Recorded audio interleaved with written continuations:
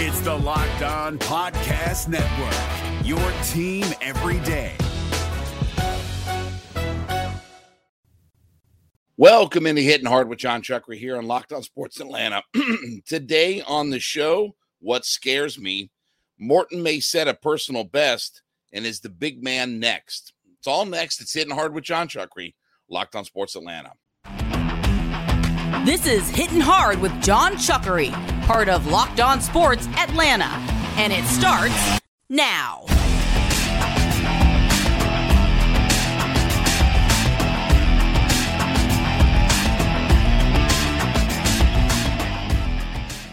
Hittin Hard is part of the Locked On Podcast Network, your team every day. We ask you to subscribe or follow for free on YouTube or wherever you listen to your podcast. Get the latest episodes of Hittin Hard as soon as they become available. Give us a look-see as well on the Sirius XM app and check me out on my personal Twitter page at JMCH316.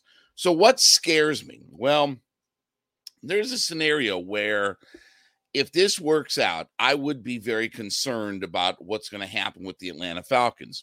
And that is the idea of if Matt Hennessy wins the left guard position and Drew Dalman is obviously your center at that point. Now, a couple of reasons here. So, again, not that I have anything personal against either of those guys, but the last time we experimented with something like this, it did not go very well. Where I look at Hennessy and Dalman, if they stand side by side with one another, you're going to have two undersized offensive linemen that are trying to protect the interior of your offensive line. Now, the last time we had a smaller size center and a guy that was not experienced at the left guard position, that became a disaster. And so I look at this scenario where if I have to partner those two guys up, Hennessy and Dalman, locking arms side by side, I see a scenario where bad things are going to happen. And certainly for this offensive line, that, again, it is going to have some questions whether mostly it is up the middle. I mean, I don't think we have really much question about what Jake Matthews can do at left tackle, certainly not with the right side of our offensive line. But if the result is I get those two guys standing side by side, I do have big concerns about that and whether or not Desmond Ridder is going to be able to stand and navigate his way in the pocket.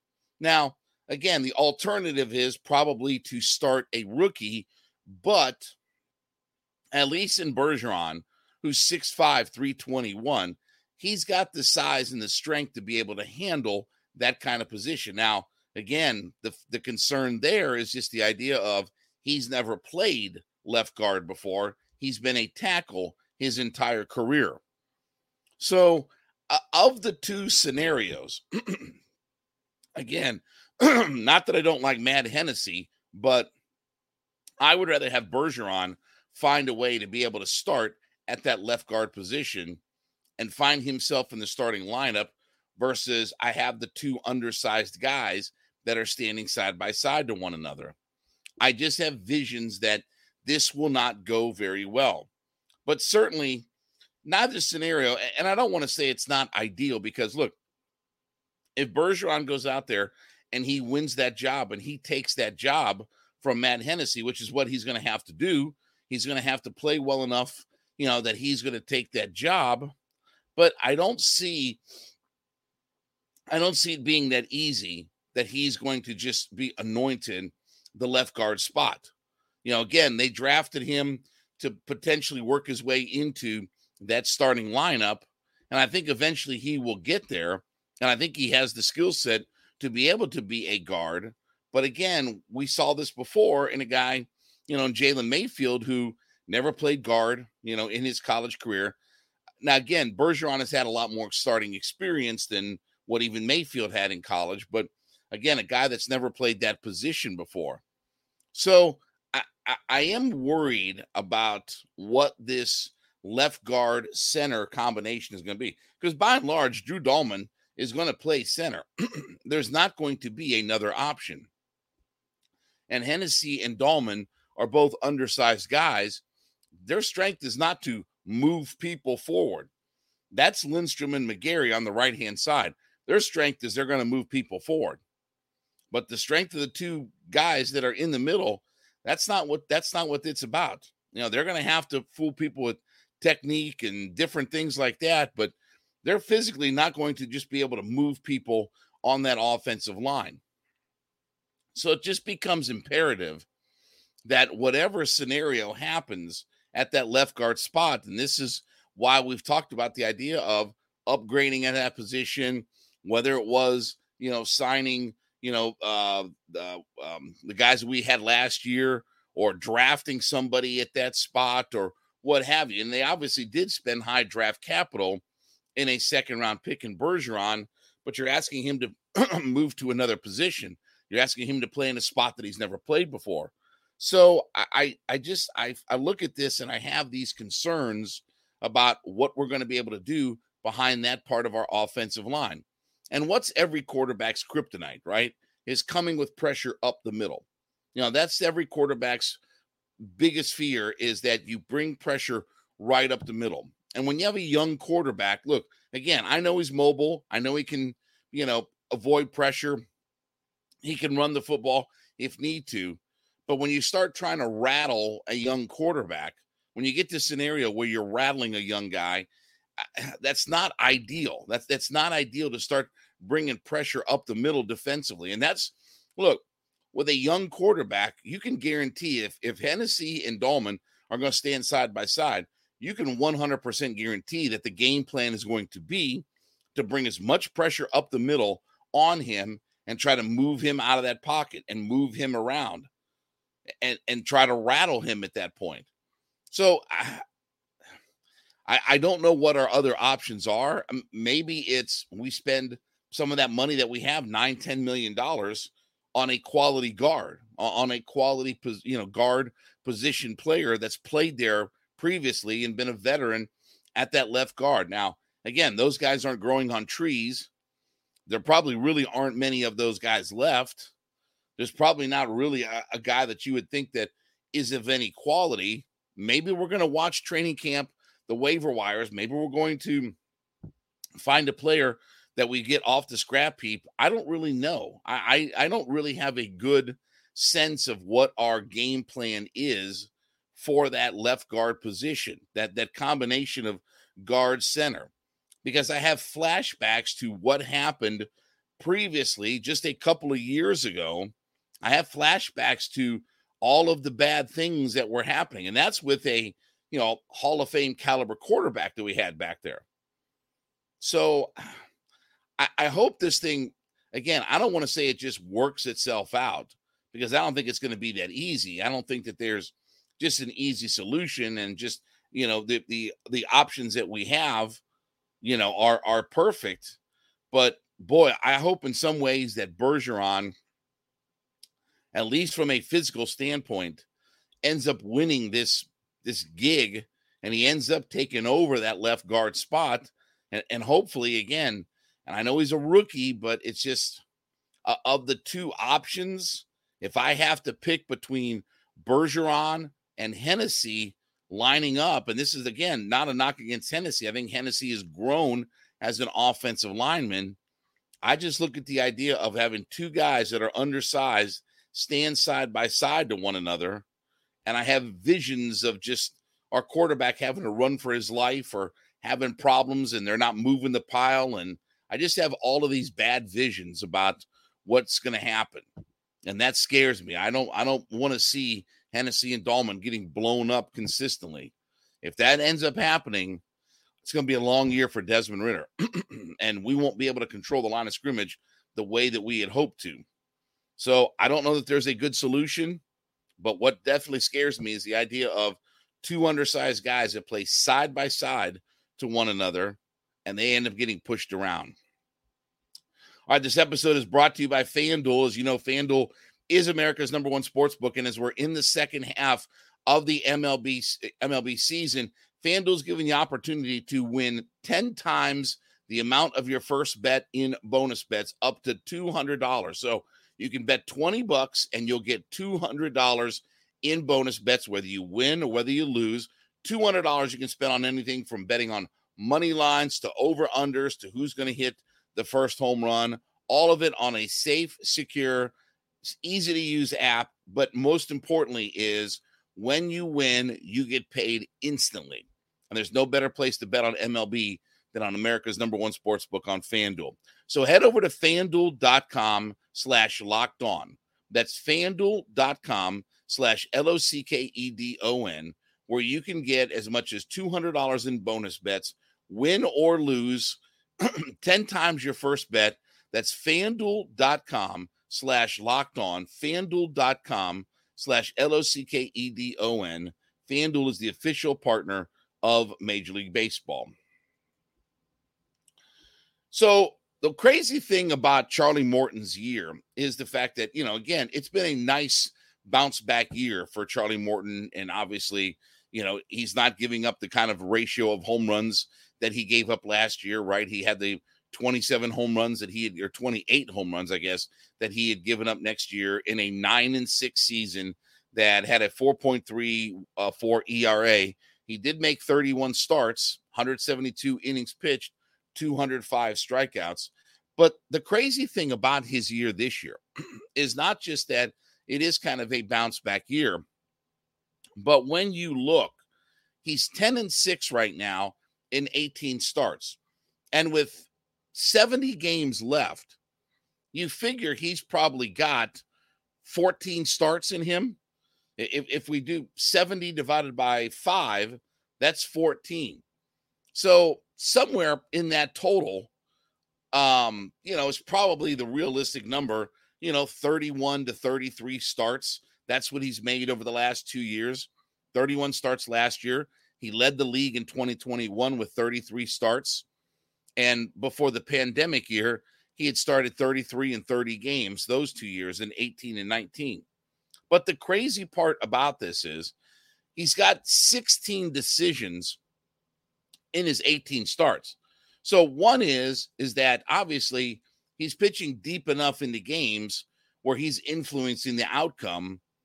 And obviously he's not been bad enough that he's getting roughed up to where, again, he's got 16 decisions. He's not 0-16 on the year. He's 10-6 on the year.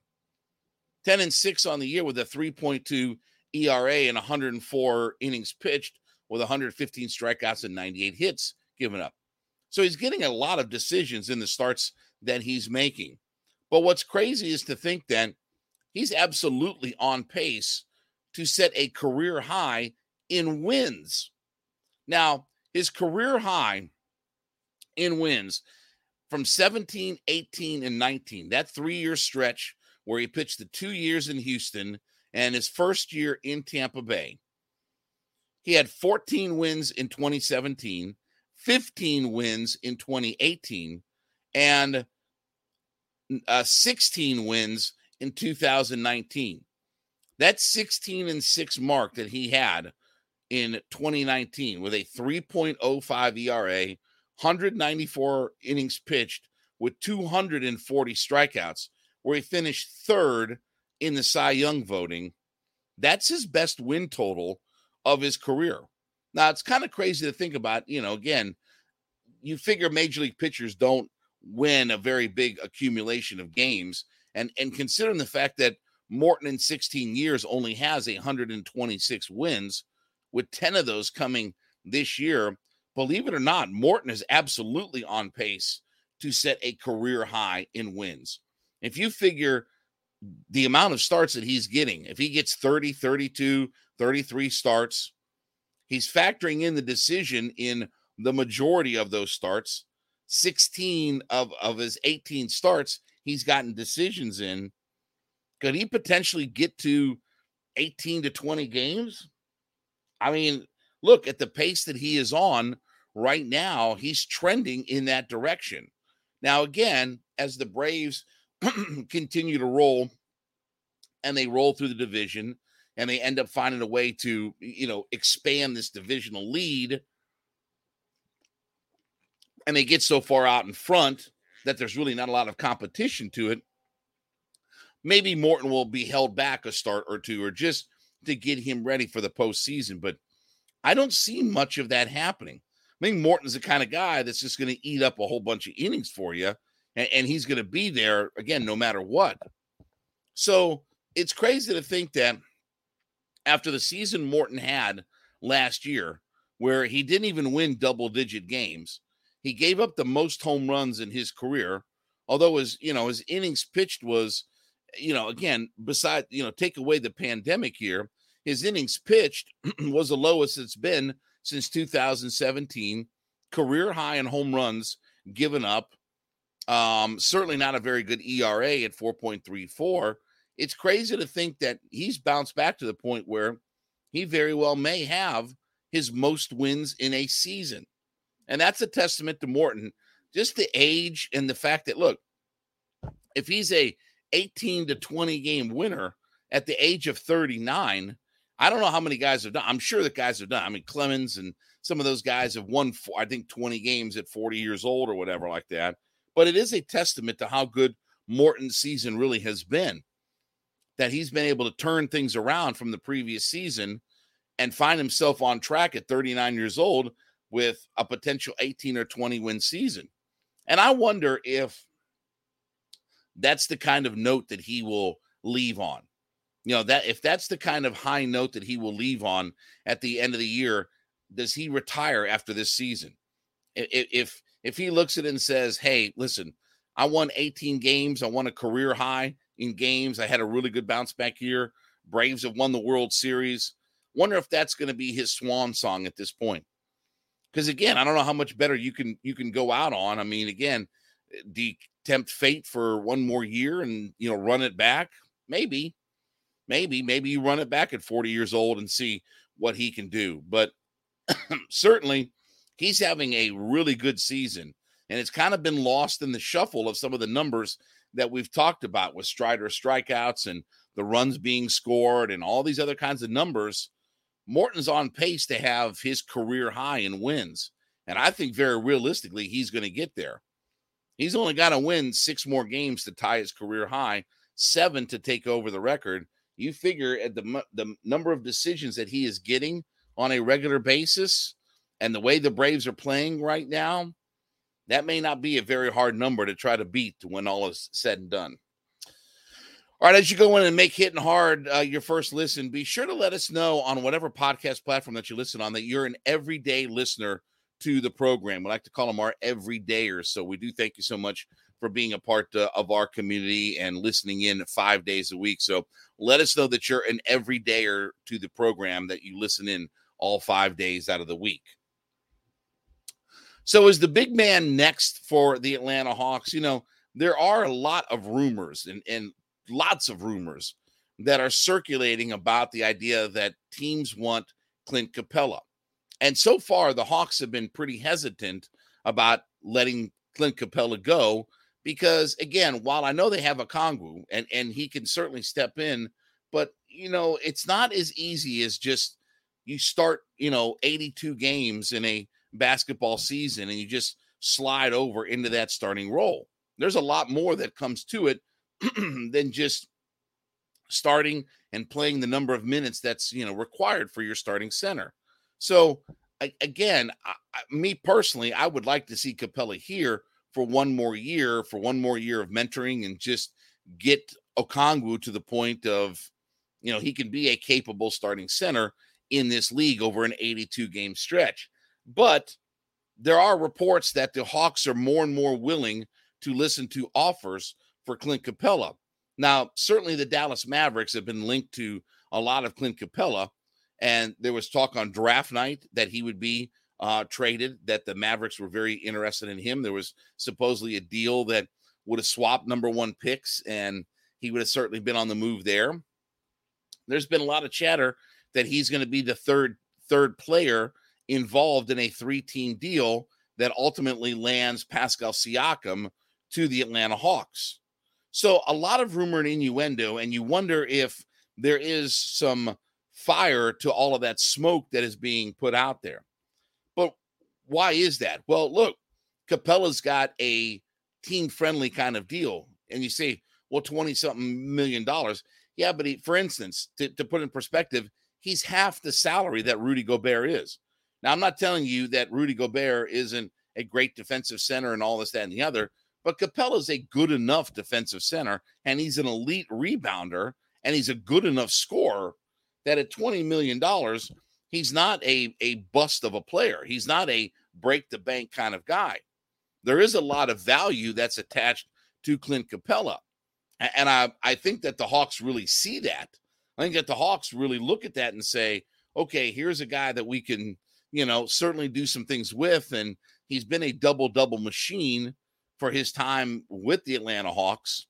And he's a good enough defender. He's not elite, but he is a really good, low post defender. Is there value in hanging on to him? And again, if we're not going to get a lot back in it, where, again, you may have to do that 3-team deal that involves Toronto and Dallas for Pascal Siakam. If you're trying to get a player like that, those are going to be the guy. Because, again, DeAndre Hunter is not going to be a guy who's going to warrant that kind of value on the open marketplace. So I definitely think that there is, like I said, some fire with some of this smoke that I think that maybe Clint Capella is the next guy that is going to end up being moved. And when you look at the cap space that the Atlanta Hawks have with, $9-10 million somewhere, in that range, you're going to probably need his salary to help offset getting in a high caliber player, besides just using the trade exemption that's available to you. But again, that puts you probably right back in the luxury tax if you do that. If you move Capella and move his salary off the books and free up $20-something million, plus what you have in the cap available to you, now we can get ourselves a pretty good player. Now, again, we can debate and argue about what that player is and how long he's going to be here or this, that, and the other, but certainly we can find ourselves with a pretty good player. So I would not be surprised, based upon everything that people are reading and certainly the rumor mill that is out there right now, I wouldn't be surprised at all if Clint Capella isn't the guy that gets moves next. It's a team-friendly contract, and I say team-friendly. Again, a $20 million player is a $20 million player, but relatively speaking, he doesn't cost you a whole drastic amount of money. It's not $30 million. And again, in perspective, it's half the salary that Rudy Gobert is making. So from that point of view, if I can get a poor man's Rudy Gobert and I can get a double-double guy and a guy that can protect the rim, he becomes good value for the right team. Now, again, he's not a good value for Toronto, who just signed their center to a big-time contract. He's probably not a good value for them. But when you look at some of the teams, the Mavericks and teams like that could use themselves a player of that caliber that are looking to get back into the playoff fold and mix, he becomes probably a very ideal and expendable piece. And we're hearing more and more reports that the Hawks are more willing now to move on from Clint Capella than maybe they were previously. Maybe they were before even the draft, because that was the big deal that was proposed, is that they would swap, first round picks with Dallas and Capella would be on the move. And I don't know, the Hawks would get back somebody, in return.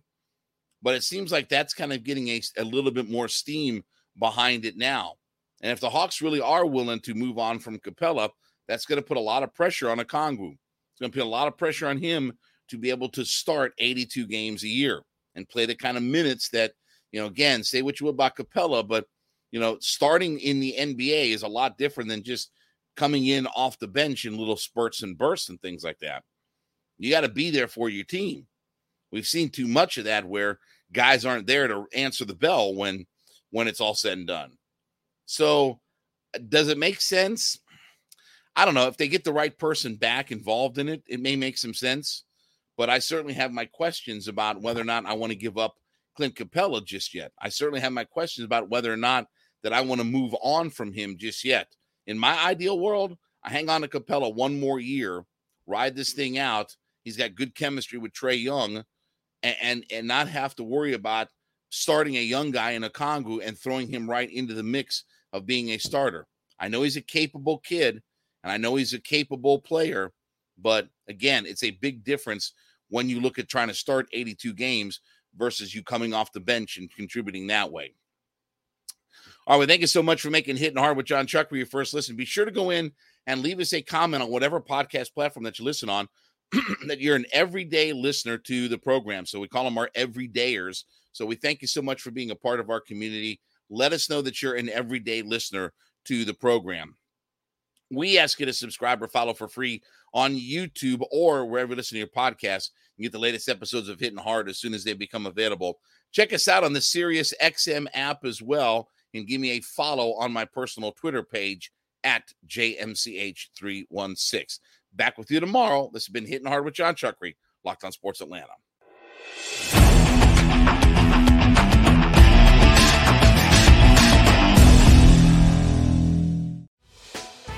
Hey, Prime members, you can listen to this Locked On podcast ad-free on Amazon Music.